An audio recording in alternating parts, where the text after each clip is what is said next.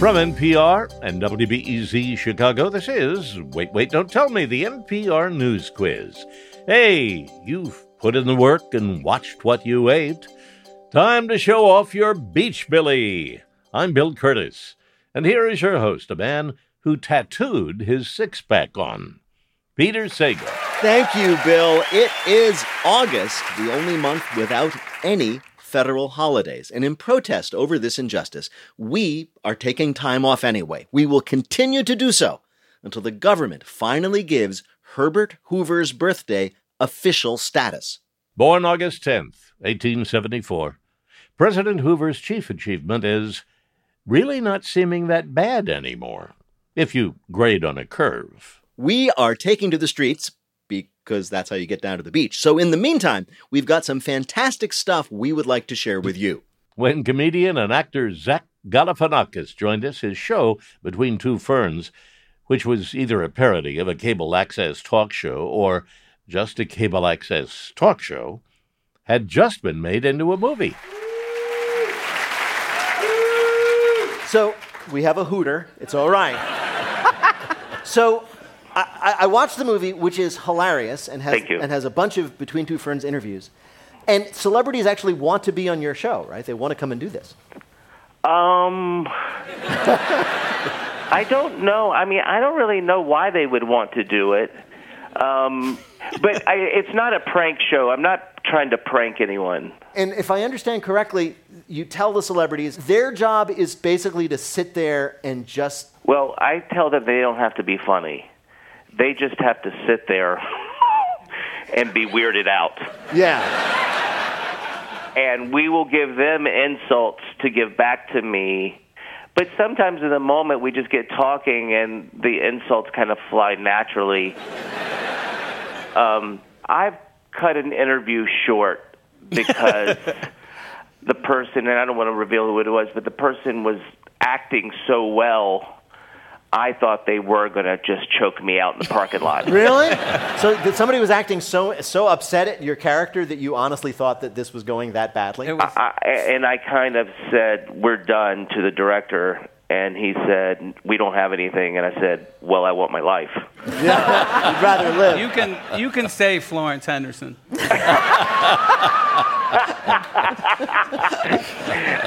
But it turned out that person just was that great of an actor. I was just fooled by them. So, wow. But I'm not trying to hurt anybody's feelings. I just am trying to cause weirdness. Yeah, but it is amazing. For example, you did one with President Obama. I forgot about that. Oh, yeah, I understand how that could slip your mind. And so you're going to go to the White House. This is when they were rolling out the Obamacare. The Obamacare thing, and they were trying to get it around to things the youth might watch. Mm-hmm. And so when you got a chance to go do this bit with President Obama, what did you say to yourselves? I just couldn't believe. Even when we got to the White House, I just thought they were that it was never going to happen. And I was nervous, and actually I sat on some historic furniture that was roped off at the White House twice. Really? 2 different times. I mean, did it have like the rope tied between the Yeah, arms? and it was next to the war room, or it was the war room, or the map room, and I didn't know that there was a velvet rope situation, and I had sat down on one of the seats, and then a security guard blew his whistle in my ear, and then I was so nervous I did it again. Zach, this is Roxanne Roberts. Did the president have any sense of, or do any of the celebrities you interview have any sense when you start what you're going to ask, or is it all news to them as you ask it? Is it more like improvisation? I don't give them the questions ahead of time. With President Obama, though, because of limited time, that one was more scripted than the others, but he just kind of ran with it, and a lot of that is improv. Really? So in your interview with President Obama, you sit with the then President of the United States and you say, if I remember correctly, how does it feel to be the last black president? Mm-hmm. Yeah. And you said that to him. Yeah. And I legitimately thought he was about to kill you. Well, Well, he doesn't have to kill me. He has people around him. That's true. That was one of the questions where I asked his speechwriter. I pointed to that question before we taped it, and I said, "Has he seen that question?" And the speechwriter looked at me and said, "Yeah, I think so," and just walked off like, "Of course he hasn't seen it." So when you were sitting there with the president and you didn't know that he knew you were about to ask that, and you did it anyway? I'm playing an idiot. So when you're playing an idiot, you kind of get away with things because part of the comedy for this thing is how not to be as a human being. Right, yes. So I don't know. He just took it in stride, and his response, I think, was made up. Yeah, well, what was? Do you remember his response? He just told I can't remember exactly what it says, which is weird because I watch it 16 times a day. Yeah, I would too. I have to say, and I've seen Baskets, which is great as well. You often play people who are terrible people. They're not self-aware. They're not nearly as talented as they think they are. They're mean to people. That's correct. So when will you be running for president?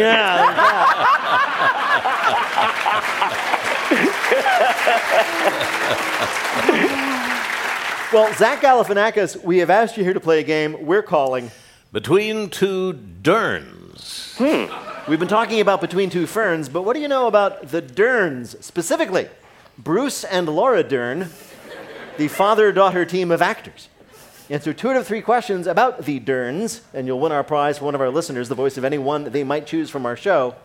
Bill, who is Zach Galifianakis playing for? Johnny Mays of Austin, Texas. Are you ready to play this game? Yes, I am ready. Here's your first question. Bruce Dern got his start by getting rave reviews in a Broadway play in 1958.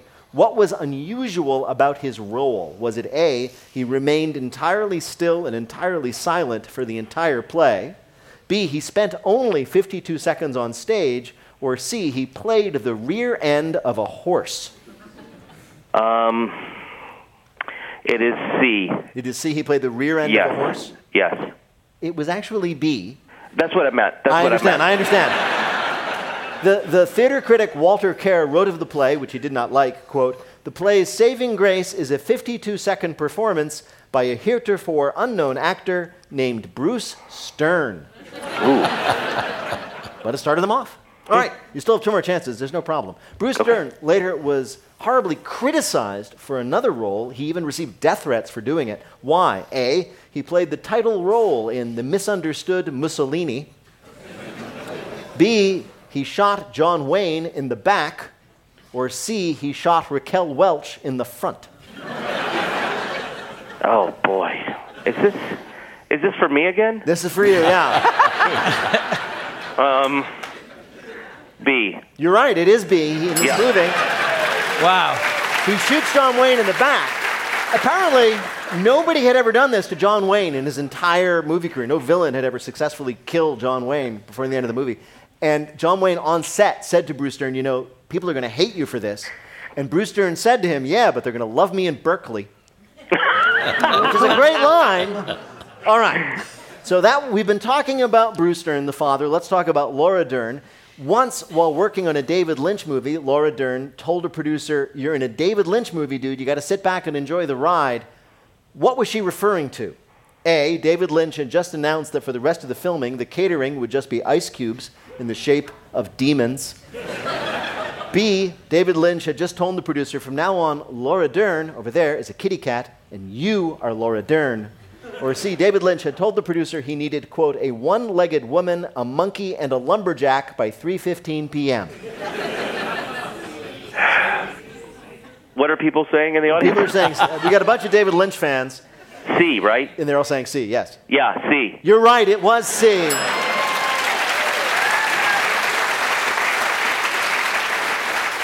And in fact, the producer got them, but not until 4 p.m.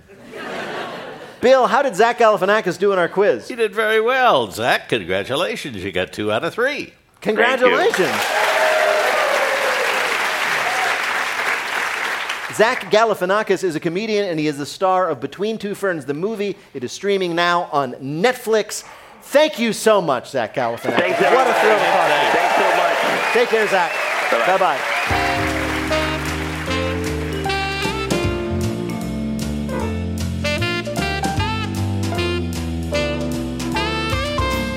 Here's another bit of wonderfulness that keeps us even warmer on these warm nights. Mo, this week a woman in California made national news when she scared away a bear by using only what? By dressing up as a bigger bear. The bear knew it was in trouble because she called it by its full name, Grizzlybeth Marie Bear. She pretended to be the bear's angry spouse? Well, close. Like, where have you been, bear? You're so close. Not spouse, but... mistress.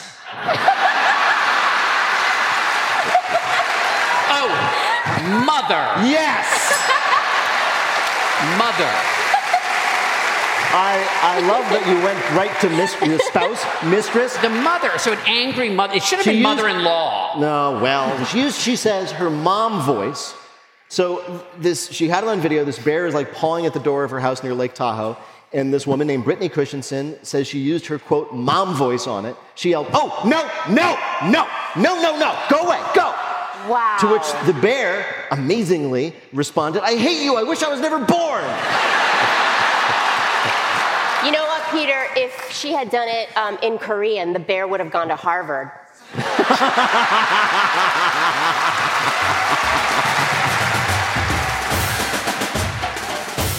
When we come back, it's not Christmas in July, it's prom in August. And a star of the U.S. women's soccer team tells us why we just have to be a little bit more patient with the men's team. They're new at this. We'll be back in a minute with more of Wait, Wait, Don't Tell Me from NPR. This message comes from NPR sponsor Indeed, the job site that makes hiring incredibly simple. Just attract, interview, and hire. Indeed's hiring tools help you cut through the noise to hire faster and smarter. In fact, Indeed Instant Match provides a list of quality candidates whose resumes are on Indeed the moment you post a sponsored job. Get started with a free $75 sponsored job credit to upgrade your job post at Indeed.com/wait. Terms and conditions apply. NPR's Planet Money Summer School is in session. This season is all about investing. Like, is it better to buy a lot of one stock or a little bit of a lot of stocks? What are bonds? Is it ever too late to start investing? New classes every Wednesday till Labor Day in the Planet Money podcast feed.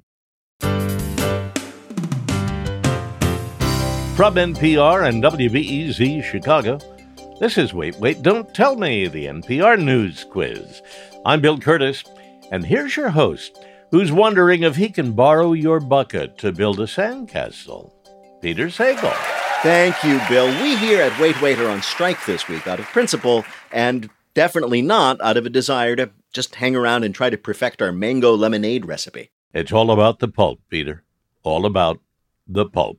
This last spring, many high school seniors missed out on their proms because of the pandemic. So in their honor, a prom-themed Bluff the Listener game with Negin Farsad, Alonzo Bowden, and Maeve Higgins. Hi, this is Devin O'Donnell from Salt Lake City, Utah. Salt Lake City is a beautiful place. What do you do there, Devin? So I work at a warehouse during the day, go to cosmetology school at night, and I also work as a drag performer here in the city. Oh, what can I ask what your... I have a number of questions. First of all, what is your drag name? It's Gemma Nye. Gemma Nye, okay. Yeah. Sounds exotic. And when you're in cosmetology school, you're going to be a hairstylist? Yeah, absolutely. Hair and makeup. That's fabulous. Well, as a drag queen, you will absolutely be ready to do that. Yep, it's what got me started. All right. Who knows better how to do makeup than someone who beats their face weekly? That's true. Well, Devin, it's nice to have you with us. You're going to play our game in which you must try to tell truth from fiction. What is the topic, Bill? America, will you go to prom with me? It's prom season. And that means two things. One, photos your children will regret forever. And two, new prom trends. Our panelists are going to tell you about what's new at prom this year. Pick the one who's telling the truth. You'll win our prize, the waiter of your choice on your voicemail. You ready to play? Absolutely. All right. Let's hear first then from Negin Farsad. The 1990s hip-hop duo Criss Cross made an unlikely resurgence at Boise, Idaho Centennial High School. You might remember them from that one hit, Jump, Jump, the Daddy Mac will make you jump, jump, Criss Cross will make you jump, jump, the Daddy Mac will make you jump, jump. I'm sure it was a huge hit with NPR audiences. Anyway, You may also remember the curious fact that they wore their pants backwards. The kids at Centennial High could not get enough of crisscross and started dressing backwards on campus. While there were a few awkward adjustments at the boys' urinal, school administrators viewed the whole thing as a passing throwback fad. But the trend continued to grow when the senior class decided to make the theme of prom backward. So they renamed it MORP, which is prom backwards for those of you who lack backward speaking facility. Not only did the students decide to dress backwards, long dress trains flowing forward on girls and corsages pinned on boys' backs, but they made everything backward. MORP night started with the after party where students got exceedingly drunk and made mistakes they would soon regret for the rest of their lives. As they danced through the night, they turned their moonwalks forward and their flossing upward. Their twerking had more chest and less booty, and their Gangnam Style looked like a horse was riding them. The backwards prom, where everything is backwards, including the progression of events. In Boise, your next promposal will come from Alonzo Bowden. Is your prom really chaperoned when the chaperone is Charlie Sheen? You might have to figure that out, especially as the trend of celebrity prom chaperones is spreading, and also because Mr. Sheen is looking for work. TMZ reporter Selena Jones says it started at Calabasas High School in Southern California. Now, Calabasas is well known as the home of the Kardashian family. One parent called in a favor from her friend Kris Jenner, and the next thing you know, Khloe Kardashian is at the prom checking kids for alcohol. Not to be outdone, ICM super agent Ian Arrighetti has a friend whose daughter is at Beverly Hills High School of the Arts. So now their prom will be monitored by Idris Elba. Interestingly, there may be more mom volunteers than actual students at that one. News travels fast, and even faster on Snapchat. LA kids bragging got Nashville kids jealous, so their parents got into the act, and now country stars Carrie Underwood and Reba McEntire will be at the Nashville High School senior prom, making sure the kids don't do anything that they'll have to later write country songs about. Not to be outdone, New York started rumors of Jay-Z at a Brooklyn high school, but these were unfounded, so Brooklyn Tech will have to settle for Chris Rock.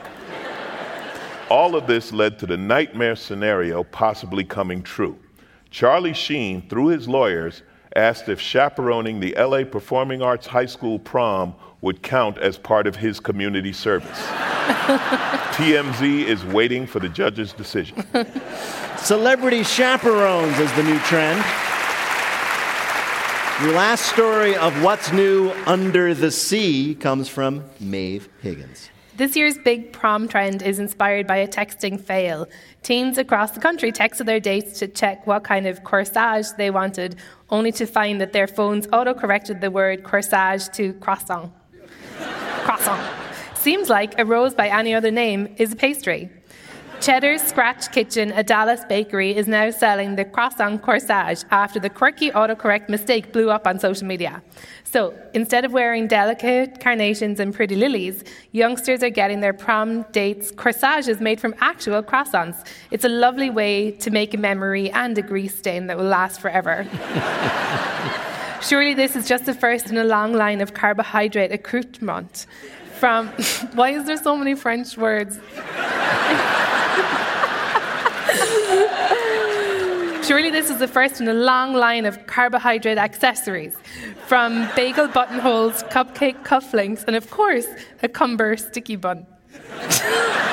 It's all part of a lovely trend of having some fun and providing gluten-intolerant people with yet another activity they can't participate in. All right, which of these is a real prom theme or trend this year? Was it from Negin, the backwards prom, or MORP, in which everything happens backwards? From Alonzo, celebrity chaperones, a famous person standing there at the door for you. Or from Maeve Higgins, kids wearing croissants instead of corsages because of an autocorrect failure. Which of these is the real story of a prom trend? Well, I think I'm going to go with the croissant corsage. You're going to go with the croissant corsage. I can't even say it. The croissant corsage. Corsage. All right, well, to bring you the correct answer, we spoke to someone playing a role in the real story. They would be asking their prom dates what kind of corsage they wanted, and autocorrect on their phone would change that text to croissant. That was John Felton from Cheddar's Scratch Kitchen, which is making croissant corsages for this year's prom goers. Congratulations, Devin. You got it right. You earned a point for Maeve for her pronunciation of croissant. And you've won our prize, the voice of your choice, on your voicemail. Thank you so much for playing with us. Thank you. This was amazing. Thank you, Devin.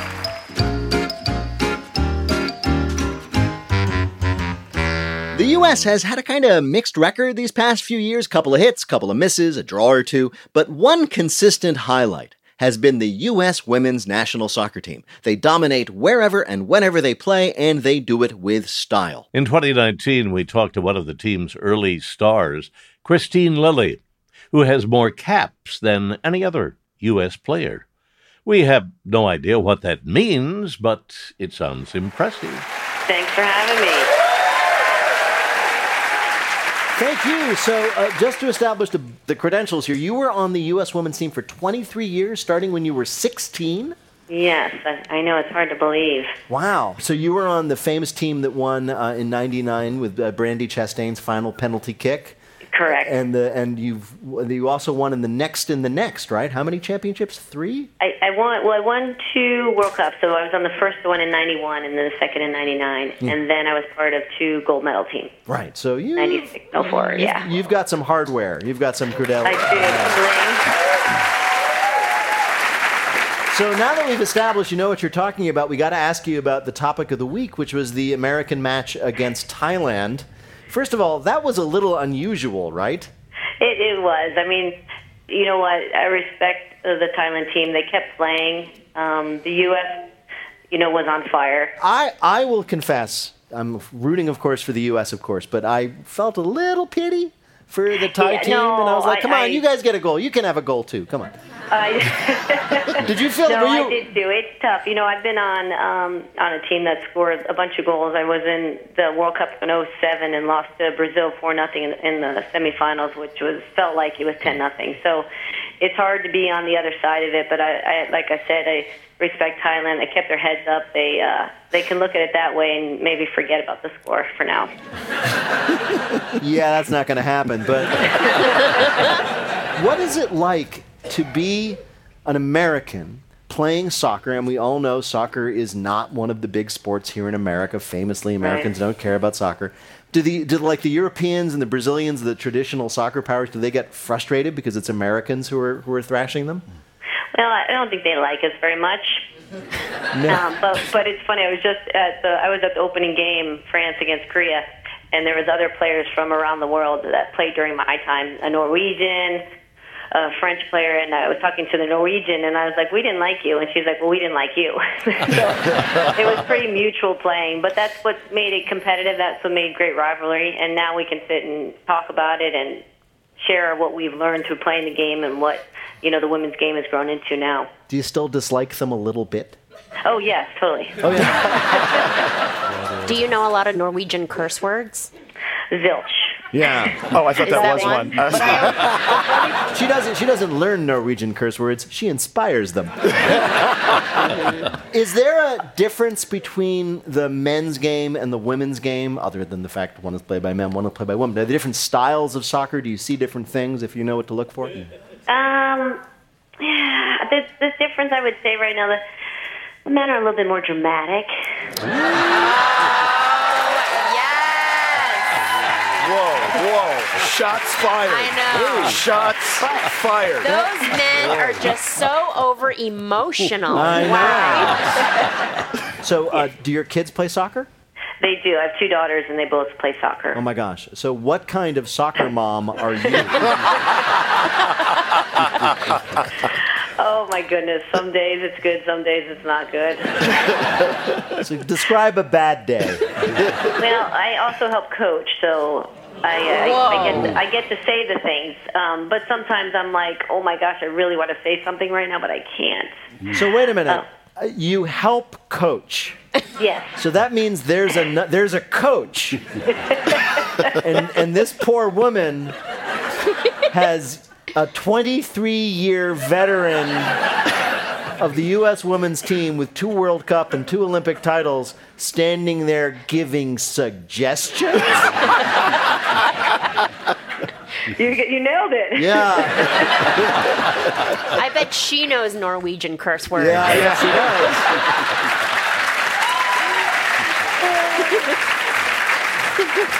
And are you gentle about it? Oh, Coach, it's just an idea, but maybe you could try to win a game? I'm a very good assistant. I'm sure you are. And how are you with your daughters? I mean, do you give them a talking to if they don't play to their potential, or are you one of those everybody is a champion kind of people? Oh, no, not everyone's not a champion. No.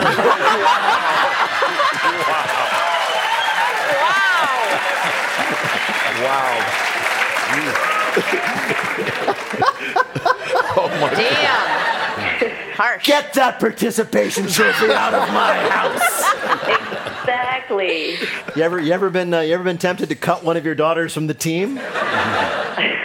Not yet. All right.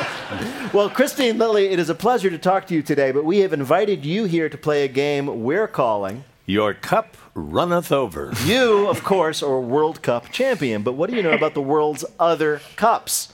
We're going to ask you 3 questions about many different cups. All right. Answer 2 correctly, you'll win a prize that is not a cup for one of our listeners. Instead, it's the voice of their choice from our show.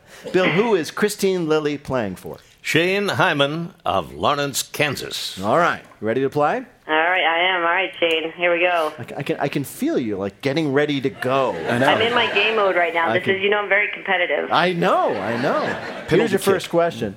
We've had cups of one kind, of course, for thousands of years. In fact, Pythagoras, the ancient Greek mathematician, was a pioneer in the cup field as well. What did he invent? Was it A, the novelty gift cup, with the message, world's best mathematician on it?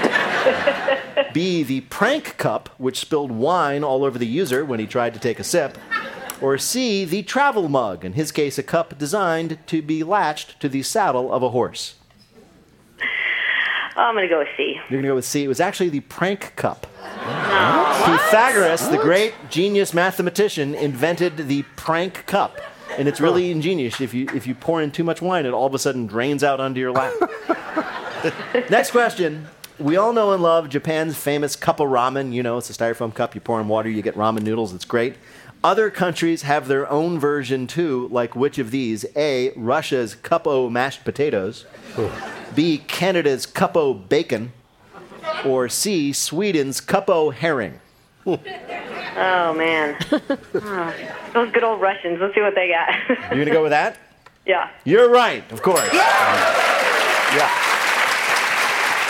The Cup-o instant mashed potatoes is available in chicken, beef, onion, and crouton flavor.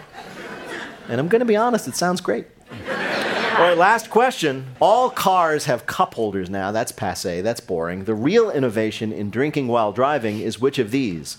A, the top-of-the-line Mercedes Maybach, which comes with sterling silver champagne flutes for each passenger. B, the new model Honda Odyssey minivan, which has holders for juice boxes in the ceiling, so you can hang them above your kids like IV bags. Sweet juice. Or C, the new Ford 150 Tailgate Edition pickup, which has a built-in beer keg and tap. Oh, these things are all just wrong. Oh, wow. I'm going with the minivan with the drip. Oh, the audience is rioting. Yeah. So you actually, so the idea is like you put your kid, strap him in, hook up the juice box like a gerbil above their head, run the straw down to their mouth. I think it's more like A, but I don't agree with it. So, in other words, you think A is the right answer, but you just think it's a wrong thing to have. You think yes. Well, the truth doesn't care about your feelings. So you're going to pick it? Yes. You're right, of course. Thank you, audience. This is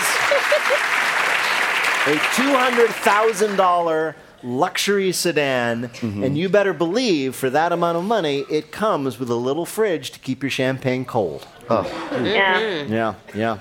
Bill, how did Christine Lilly do in our quiz? Christine, you can hang another award up because you won our quiz. Congratulations. Christine Lilly is a Hall of Fame soccer player. She's played in 5 World Cups and 3 Olympics. Her new book on team building, Powerhouse, is on sale now. Christine Lilly, thank you so much for joining us. Thank you.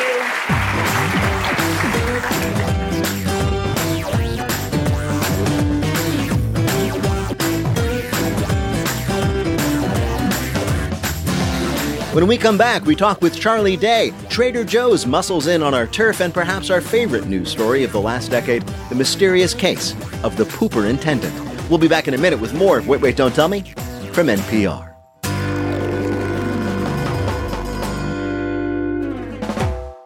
Support for this NPR podcast and the following message comes from Blue Moon, a refreshingly bright Belgian-style wheat ale, brewed with Valencia orange and coriander for a flavor and appearance like nothing else. And now, try the new Blue Moon Light Sky, brewed with tangerine peel, just 95 calories and 3.6 grams of carbs per 12-ounce can. Have them delivered today at get.bluemoonbeer.com/wait. Blue Moon, made brighter. Celebrate responsibly. Blue Moon Brewing Company, Golden, Colorado. Ale. From NPR and WBEZ Chicago, this is Wait, Wait, Don't Tell Me, the NPR News Quiz. I'm Bill Curtis, and here is your host, a man who would be a champion surfer if they just allowed you to lie down on it. Peter Sagal. Thank you, Bill. So while we're taking off a little time to recharge, all NPR personnel are solar-powered to be more sustainable, we are sharing some great bits from the recent past, including these questions we put to Luke Burbank, Faith Saley, and Maz Jobrani at a show in Austin, Texas in 2018. Right now, panel, time for some more questions for you from the week's news. Luke, this week, a library employee in Washington State asked patrons sincerely to please stop using what for bookmarks?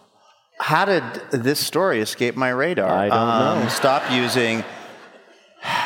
don't please... can I get a hint, please? Yeah, well, Swiss is good because you can still see some of the page through it. Oh, God. Cheese? Yes, slices of cheese on Tuesday. Anna Holmes sent out a tweet reading, "Dear library patrons, please stop using cheese as a bookmark. Please." This tweet drew a lot of responses from fellow librarians around the country detailing other things they have found as bookmarks in their library books. A strip of cooked bacon, a complete and whole banana peel, and on one bizarre occasion, a yarmulke. The yarmulke, though, could have just been someone expressing their bitterness about not being able to use bacon. Wow. So the books were coming back, they were being returned, and they were finding things inside the book. Cheese, bacon, just Do things. we know what the book was? That's a good question. Yeah. You know, maybe the book may have been about ham, in which case. Right. I mean, that just makes sense. Yeah, If it were a sad book, it could be blue cheese. That's true. Maz, we all love Trader Joe's stuff, Chocolate JoJo's, $2 Chuck, you name it. This week, though, they unveiled a new offering. The jury is still out on it. What is it? Can I get a hint? Yeah, the final 10 minutes of each episode is just audio of people drinking really cheap wine. The final 10 minutes of... Oh, they got a podcast? Yes, Trader Joe's has a podcast. Well, everybody, the podcast craze was fun while it lasted, but it's officially murdered. Trader Joe's has killed it by launching their new corporate podcast, Inside Trader Joe's. Like most successful podcasts, it explores mysteries like why peanut butter-filled pretzels are so murderously delicious. It's everything you were desperately afraid someone might insist on telling you about Trader Joe's, how they develop their products, what the hell a plum cod is, and how many gunfights break out each day in their parking lots. Maz. Yes. A high school superintendent in New Jersey apparently had a beef with a rival school. So he decided to express his disdain for that school by doing what on a daily basis? I'm going to take a guess, but then maybe you should give me a hint. Does it have anything to do with urination? You're awfully close. Just take that one guess and make it 2. Oh, so he was pooping on the other school. He pooped on their football field, apparently. Officials at Homedale High School were perplexed by all the poop they found in their field. Either a very large animal was lurking there, or maybe their kickoff return guy had a bad case of nerves. They didn't know. To solve the mystery, they actually had to hire a, quote, surveillance team resulting in the most disappointing espionage assignment ever. I think about that guy as like a private detective. We're going to do surveillance. What's the job? What do we have to find out? Oh.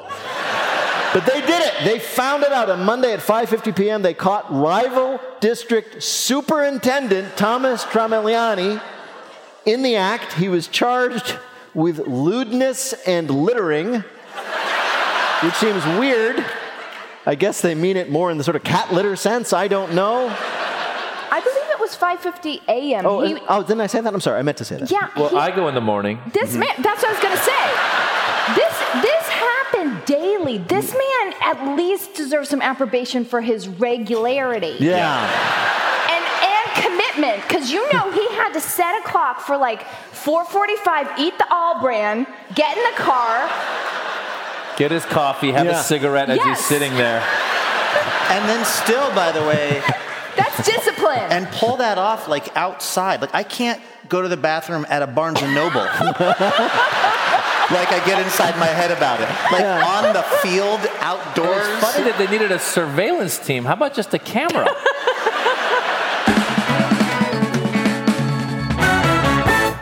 As you know, we are a very serious news broadcast. So when there was an update on one of those stories a month later, we were honor-bound to bring it to you. Hari, an update to a story that we have been monitoring on this show. It's about a school superintendent in New Jersey who was arrested a couple of months ago. His lawyer has now requested all the surveillance video of what alleged crime? Oh, boy. Was he pooping in class? No, but I'm going to give it to you. He was...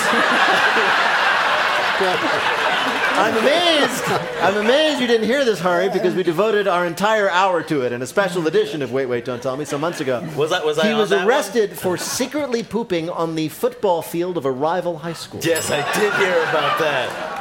The superintendent has been charged with vandalism, although it's not graffiti, it's graffices. An avid morning jogger, the so-called pooperintendent, committed the act repeatedly, purportedly to get vengeance on this rival school. His lawyer, who has the second worst job in law after defending Michael Cohen, has requested all the surveillance footage of the incident be released to him. So sorry, everybody who's been praying for the P-tape to be revealed. God misheard you. Whatever, he's a gardener. He added some manure. It's not the biggest deal in the world. The case has generated a lot of interest among legal scholars who can't wait to see the outcome of Board of Education versus Brown.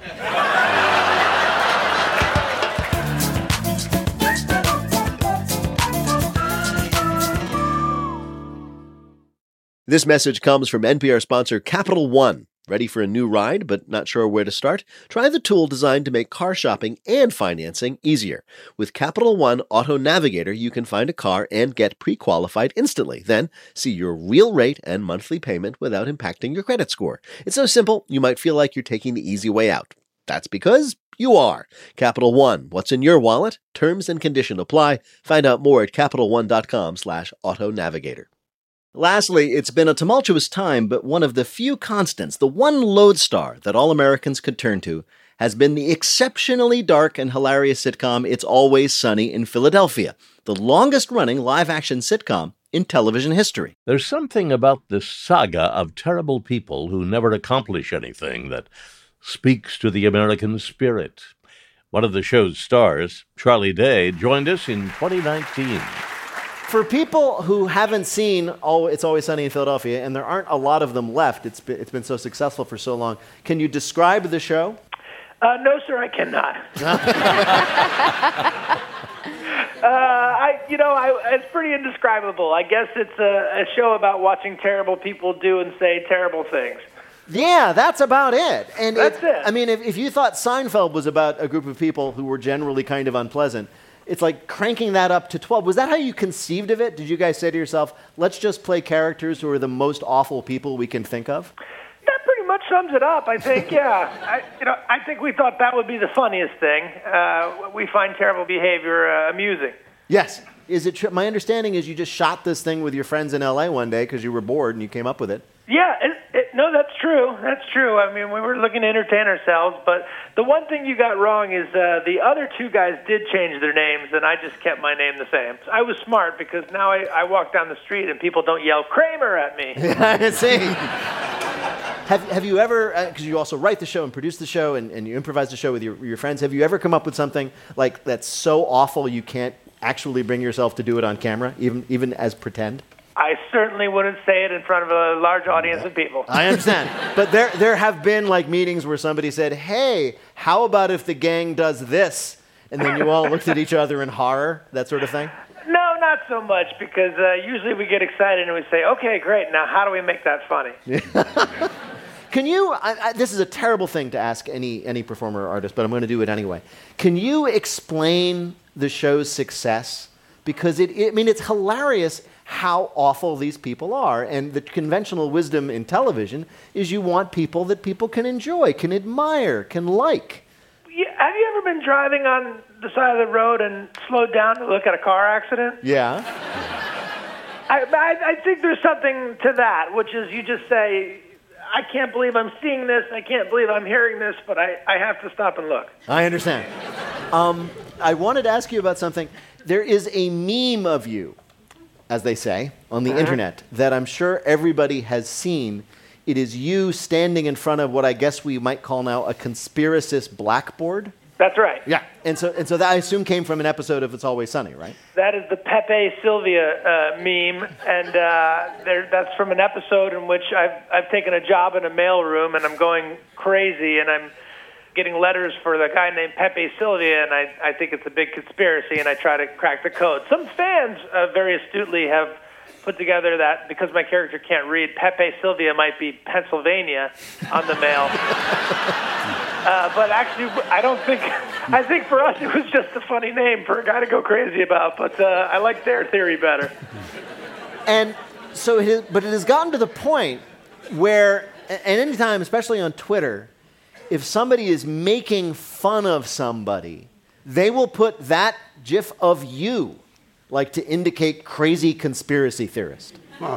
I'm very proud of it. Are you really? I like it immensely. Yeah, I have a conspiracy theory that he's behind it. Yeah, it may well be. Oh, I wanted to ask you one last thing about the show, and this is something I love. I was watching an episode just the other night in which your character, Charlie, has this mad crush on this waitress who wants nothing to do with Charlie, treats him with contempt and disgust while has a crush on one of her friends. And I found out that is, in fact, your wife. That's correct. Right. And you met doing an even weirder role together, right? Well, no. We did play incestuous twins once on an episode of Reno 911. I'm sorry, wait a minute. I just said you met doing an even weirder role. Yeah, but and your response was... That's not where we met, but that was our idea. I'm sorry. All right. Together with that idea. I thought you were saying that wasn't a very unusual relationship. It's not in certain parts of the country, but yeah, that would be weird. Does your wife enjoy getting regularly to play someone who hates you? Yes, very much, and she's very good at it. And sometimes she takes her work home. She's really a pro. Are you sometimes on set doing that bit, and you're like, she's getting a little too into this? It's a blurred line, yeah, but like she's a method actor. That's the problem. Yeah, I understand. Would you recommend for other people who are in marriages and want to keep them healthy just to regularly like play act like one of them just loathes the other and treats them with contempt? I think a lot of people get a lot of practice at that all the time. Yeah, that's true. You're not that unusual. You just get paid for it. Yeah, that's right. Well, Charlie Day, it is a pleasure to talk to you, but we have invited you here to play a game we're calling... It's all connected, don't you see? So, as we were discussing, you are famous for that meme indicating a crazed conspiracy theorist. And now it's often used to make fun of conspiracy theories, so we're going to ask you about some more obscure conspiracy theories that we were able to dig up. Answer 2 out of 3 questions, and you'll win our prize for one of our listeners, the voice of their choice on their answering machine. Bill, who is Charlie Day playing for? Tom Jaworski of Archer, Florida. All right, Tommy, here we go. Here we go. Here's your first question. You probably remember the Ice Bucket Challenge, the thing where a couple of years ago people were dumping buckets of ice water in their heads to raise money for ALS research. Conspiracy theorists say it wasn't really for charity, though. What was it? A secret campaign by the bucket lobby to sell more buckets. B, a ploy by the Catholic Church to quell sexual desire all over the world. Or C, a satanic ritual meant to purify people before human sacrifice. Well, I went to Catholic school growing up, so there's a lot of people suspicious about the Catholic Church. I think we're all finding out why. You're going to go for B. They believe it's a ploy by the Catholic Church to limit sexual desire by tricking people into putting ice water. Chill us out. Yeah. No, it was the satanic ritual, but I think if the Catholic Church is listening, they might want to go this way, because nothing else is working. All right, still 2 more chances here, Charlie, not a problem. Okay, that's fine. You've heard of the Illuminati. That's the shadowy cabal controlling world events. Yeah, I'm in it. We told you this at the last meeting. You're not supposed to say. Well, it's a conspiracy. It is a conspiracy. Anyway, the Illuminati, shadowy cabal controlling world events. But you may not have heard that what is part of the Illuminati's evil schemes? A, the TV sitcom Saved by the Bell. B, the public radio show Thistle and Shamrock. Or C, Mike's Hard Lemonade.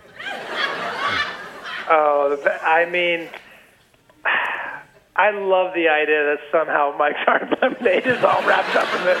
I gotta go with that one. That's too fun. How exactly would Mike's Hard Lemonade I don't know, but I want it to be. You want it to be. So even though I'm broadly hinting that it isn't, you're going to choose it anyway? Okay, all right. All right. Perhaps I've just been saved by the bell? Yes, it was Saved by the Bell. I don't know if you enjoyed that 90s sitcom, but apparently it was projecting Illuminati propaganda to the world. The lead character graduates, goes to Yale, center of the Illuminati. That's how you know. All right, your last question. If you get this right, you win. There are lots of conspiracies about things that we think are real, but the conspiracy is they don't really exist. We've been fooled. Which of these things are believed by a conspiracy theorist to be entirely fake? A, J.K. Rowling, author of Harry Potter. B, the country of Finland. Or C, the moon. Oh, well, a lot of people are probably not trusting that moon up there. It's suspicious, right? Why is it thin sometimes, and why is it fully round? Yes. Yeah, let's go with the moon. Well, you're right, but the real answer is all of them. Oh. They're all believed to be fake by conspiracy theorists. Just so you know, J.K. Rowling is a pseudonym for a group of writers. No one person could do all that. Finland was invented by Russia and Japan for reasons of their own, and the moon is a hologram. Oh. Now you know. Yeah. I never trusted Finland. I know, really. Bill, how did Charlie Day do in our quiz? 2 out of 3 we're going to give him. So you did win. Congratulations, Charlie. Thank you. Charlie Day stars in It's Always Sunny in Philadelphia. The new season has just launched on FXX. Charlie Day, thank you so much for joining us on Wait, Don't Tell Me. Thank you, guys. Bye-bye. That's it for our Man, We Should Have Worked on Our Tans More Slowly edition. And if you want to see our beautiful new sunburns, be sure to join us at Tanglewood in Western Massachusetts on August 26th. Wait, Don't Tell Me is a production of NPR and WBEZ Chicago in association with Urgent Haircut Productions, Doug Berman, Benevolent Overlord. Philip Goedicke writes our limericks. Our house manager is Gianna Capadona. Our social media superstar is Emma Choi, and our web guru is Beth Novi. BJ Liederman composed our theme. Our program is produced by Jennifer Mills, Miles Dornbus, and Lillian King. Our cabana man is Peter Gwynn. Technical direction is from Lorna White. Our business and ops manager is Colin Miller. Our production manager is Robert Newhouse. Our senior producer is Ian Chillog. And the executive producer of Wait, Don't Tell Me is Michael Danforth. Thanks to everybody you heard on this show, all the panelists, all of our guests, and of course, Mr. Bill Curtis. Thanks to all of you for listening. I am Peter Sagal, and we will see you next week. This is NPR.